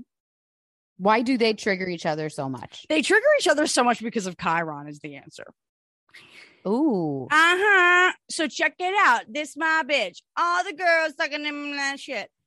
Melissa's Chiron is in Taurus on Teresa's Mercury and Sun. So when Teresa speaks, her whole being triggers Melissa. Teresa's Chiron is in Aries, where Melissa's Sun, Mercury, etc. exists. They are literally Sun Chiron conjunctions. Oh my God. Perfect. So perfect. That is so insane and so funny. They would never get along under any circumstances. Even if they just met in real life as if they were coworkers, they wouldn't have gotten along. On the off chance that they provided genuine healing for each other, they would. But that would take a huge amount of effort. But because Melissa's Lilith is on Teresa's moon. So you want to know my like sort of hot astrology take? Yeah. When I was looking at it last night, balls high, just watching this reunion, getting my head pounded in by the screaming. Melissa's moon in Capricorn is conjunct Teresa's Jupiter in Capricorn. Moon Jupiter conjunctions from a past life perspective represent marriage. Oh. I sort of think that Teresa and Melissa were married in a past life. Married in a past life. Oh my God, that's so funny. I literally think Teresa and Melissa were married in a past life, and that Melissa left Teresa. The Lilith story being a huge part of this, and then her marriage, like so in like Hellenistic, in traditional astrology, Jupiter represents the husband. So we have Melissa's Jupiter conjunct Teresa's South Node to the degree husband from a past life. Then we have Teresa's Moon conjunct Melissa's Lilith. Like, oh, you're breaking my fucking heart because of what a whore you are. But no, you're just sleeping with my brother. But like, you're challenging my sense of safety because of your sexuality. Oh my God. That's because of Teresa's Moon being in Leo and her Lilith being in Leo. That's exactly what is going on. And you get it. I'm so proud. Like, the one way that Teresa consistently throughout their tenure on the show has tried to undermine and sabotage Melissa is throwing her sexuality in her face. Like, this has nothing to do with Joe Gorga. This has to do with a past life. Marital feud between Melissa and Teresa. That's crazy. Like, she came up with this whole thing that Melissa was a stripper and she got the guy to appear on the show and be like, yeah, she was a stripper. She works at this club. This season, there was the whole cheating thing where she's like, oh my God, that was crazy. We saw you making out in the back of a car with someone. It's like, what? Yeah, really weird. But like, she's always trying to get Joe to believe that Melissa is cucking him in some way. It's not that Melissa's cheating. It's that Melissa is cucking you in some way by being so obsessed with Melissa Teresa. is cucking Joe by being obsessed with Teresa? Yeah, like, actually, Joe doesn't take the cake. Teresa does. That's where all the attention is going. Yeah, that's how they got on the show, was Melissa and Teresa. Because if Joe wasn't married, he wouldn't have been able to get on the show. But yeah, I feel like you're saying maybe in a past life, Melissa and Teresa were married, and Teresa, for whatever reason, believed Melissa was cheating on her, and now she is psychotically obsessed with getting revenge on Melissa for this perceived transgression. It's exactly what I think. Yeah. Like, it works.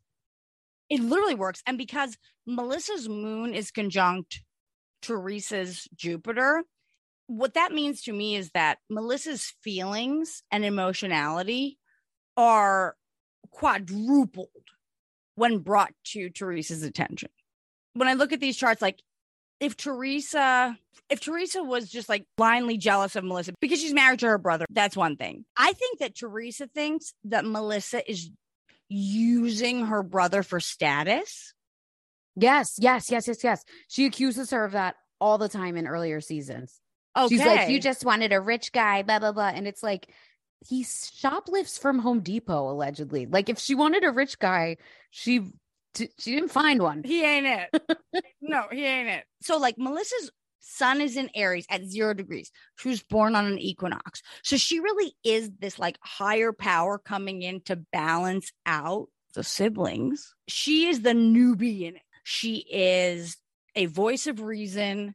She may, sun conjunct Mercury in Aries, but it's interesting. Like, her Mercury is retrograde in her natal chart. So like, I actually think that part of what Melissa's doing is actually genuinely, even though she's in Aries, really thinking about things like, wait a second. What's really going on? And I think she takes the time to understand. And then when she realizes, okay, fuck this, I'm married to this man, we're having maintenance sex 3 times a day, quote unquote. Right. But then it strikes Teresa's Chiron. So when Melissa stands up for herself and her marriage, it triggers Teresa. So the way that their sun and Chiron are connected, both of their suns correspond with both of their Chirons. It's crazy. Can you give us an example of where would the Taurus sun energy in Teresa trigger Melissa's Chiron? Like, give an example of like a behavior that is very Taurus sun and why that would drive a Taurus Chiron like Melissa insane. Anything business. So like the pizza ovens, for example. Teresa's like, yeah, we got the pizza ovens. They're in a warehouse in Lodi. And Melissa's going, what? Where's the money? Yeah. Melissa's Chiron in Taurus has her feeling wounded around and sensitive around, and ultimately will be a healer around, not feeling like they have the resources they need, or like, where's the money? Or like the fact that even Teresa is a like tax criminal is triggering to Melissa. Because she's like, what? Yeah. And also you can see that in Melissa redoing her entire home because of how much social media shredded it apart. Right, exactly. She's like, no, like Taurus is so home. It's such a homey sign. It's such a homey sign. And it's like the basic divine feminine. Like, it's actually interesting even in terms of thinking of the book that Melissa wrote, because it's sort of like from like a, historical perspective, the divine feminine is sort of there to like please the man. So even her writing this book, and what is Taurus? Sex, sexuality, sensuality. Her writing this book of like, hey, take it when you don't want it for the sake of the relationship is so Chiron Taurus. Yeah, Chiron is ancient wound, for just in case anyone doesn't know. Ancient wound that you are so plagued by that eventually, whether you like it or not, you have to address. And because you have to address it, it becomes your superpower. Yeah. So, okay, now tell me, what does Melissa, Aries sun, do that triggers Teresa's Aries Chiron? Challenges her sense of self and self-esteem completely. She's prettier, she's younger, she's cooler. She actually did win the affection of her quote unquote twin, not twin, Joe. I think everything about Melissa's existence. But what about that is specifically Aries? Melissa's sun in Aries connecting with Teresa's wound in Aries. Melissa is showing Teresa, you're not somebody who's self-assured with a lot of self-esteem. You are a product of your upbringing and you are nothing. You don't have a point of view other than what you were taught, and it's bullshit. She's challenging her sense of I am. When you have a oh, it's storming. New Jersey is storming, as we discussed. When you have a Chiron in Aries natally, it means that your sense of confidence, your sense of identity, your sense of initiative, I am confident energy is challenged. Now, yeah, Teresa doesn't really know who she is, other than who her husbands are, which are all freaking criminals with sort of similar birth charts. Or she gloms onto the men that she's married to. Yeah, because I think Chiron and Aries, she really actually doesn't know who she is, and she hasn't really thought about like long term what her like strategy is going to be, other than to at least be Botoxed enough to keep getting married to men that are actually going to take care of a lot of the stuff that she's sort of like afraid that she's not smart enough and maybe she's not to take care of. I know. It's like, girl, marry a guy with a day job. You just have to marry a guy who goes into an office boringly every day. What an Aries Chiron, like she loves that she thinks that she can blame her first husband for the crime. But she doesn't blame him. She doesn't blame him for anything. No, she does. In this episode, she says, like, no, that was my ex-husband. They were like, you're a criminal. You did this. You did that. She said, no, that was my ex-husband. That was my ex-husband. Yeah. It's like, how convenient. And then when you say, well, why do you have why are you still on good terms with him? Like, she uses him to blame when it helps her. And then like when she needs to, I mean, yeah, she just gloms onto men kind of for her identity. Similar to Lily Rose Depp. Teresa is a Lilith rising in Scorpio. Wow. To me, what that means is like she's using sex and fine, reject me. Lilith rising, and I'm a Lilith rising myself. It's a little bit like after you get over the initial like 30 years of being rejected for no fucking reason and you really don't get it, you go the other way with it where it's like, fine, who gives a fuck if you reject me? You've always been rejecting me for no fucking reason. Yeah.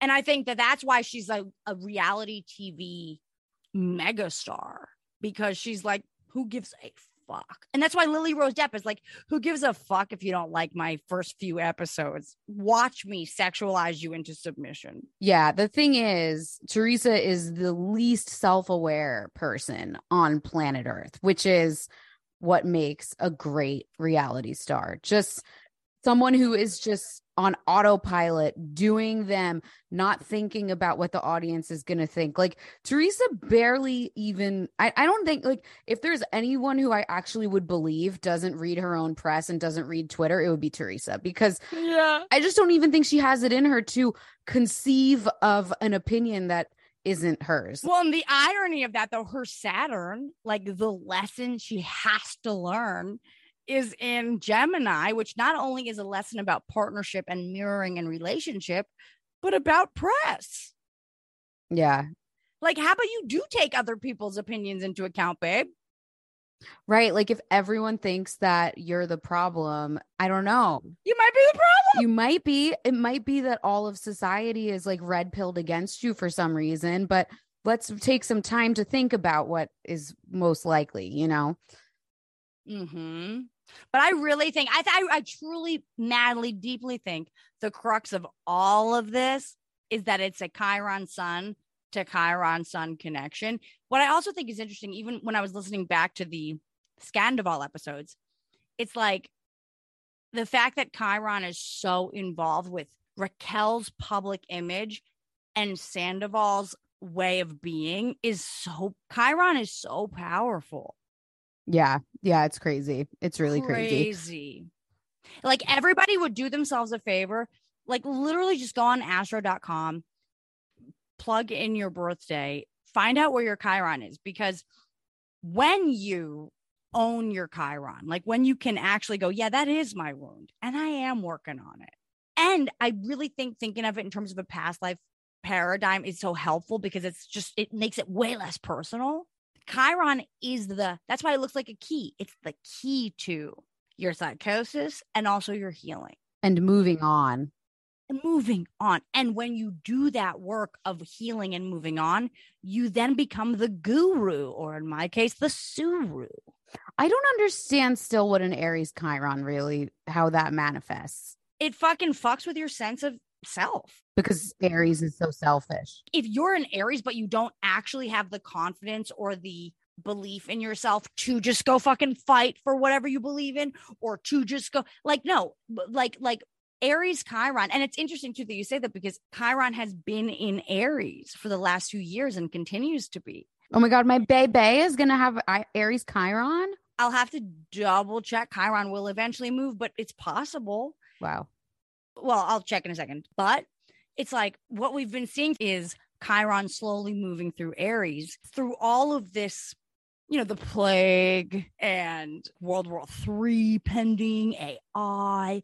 We're all being challenged with that wound of like, okay, if it is the apocalypse, who are you in the apocalypse? Right. Yeah. Right. Are you okay? We really are being challenged on, like, how confident are you? How strong do you? I am Molly. I am Sarah. I am Tree Hugger. I am Melissa. Yeah. Okay. Join the Patreon. Patreon.com/spacetrashpodcast. And if you have any questions about Teresa, Melissa, or any of the housewives, let us know on the Patreon. Yeah, let us know on the Patreon. Put some comments and you know, whatever. That was helpful. I love that you uncovered that they were married in a past life. I think that was really important work. Yep. Important work. Join the Patreon. Space trash. Trash in space. Space trash. Lifestyles of the rich and Uranus. Space trash. Celebrities, they're trash, but the astrology can help us understand. Transmission incoming.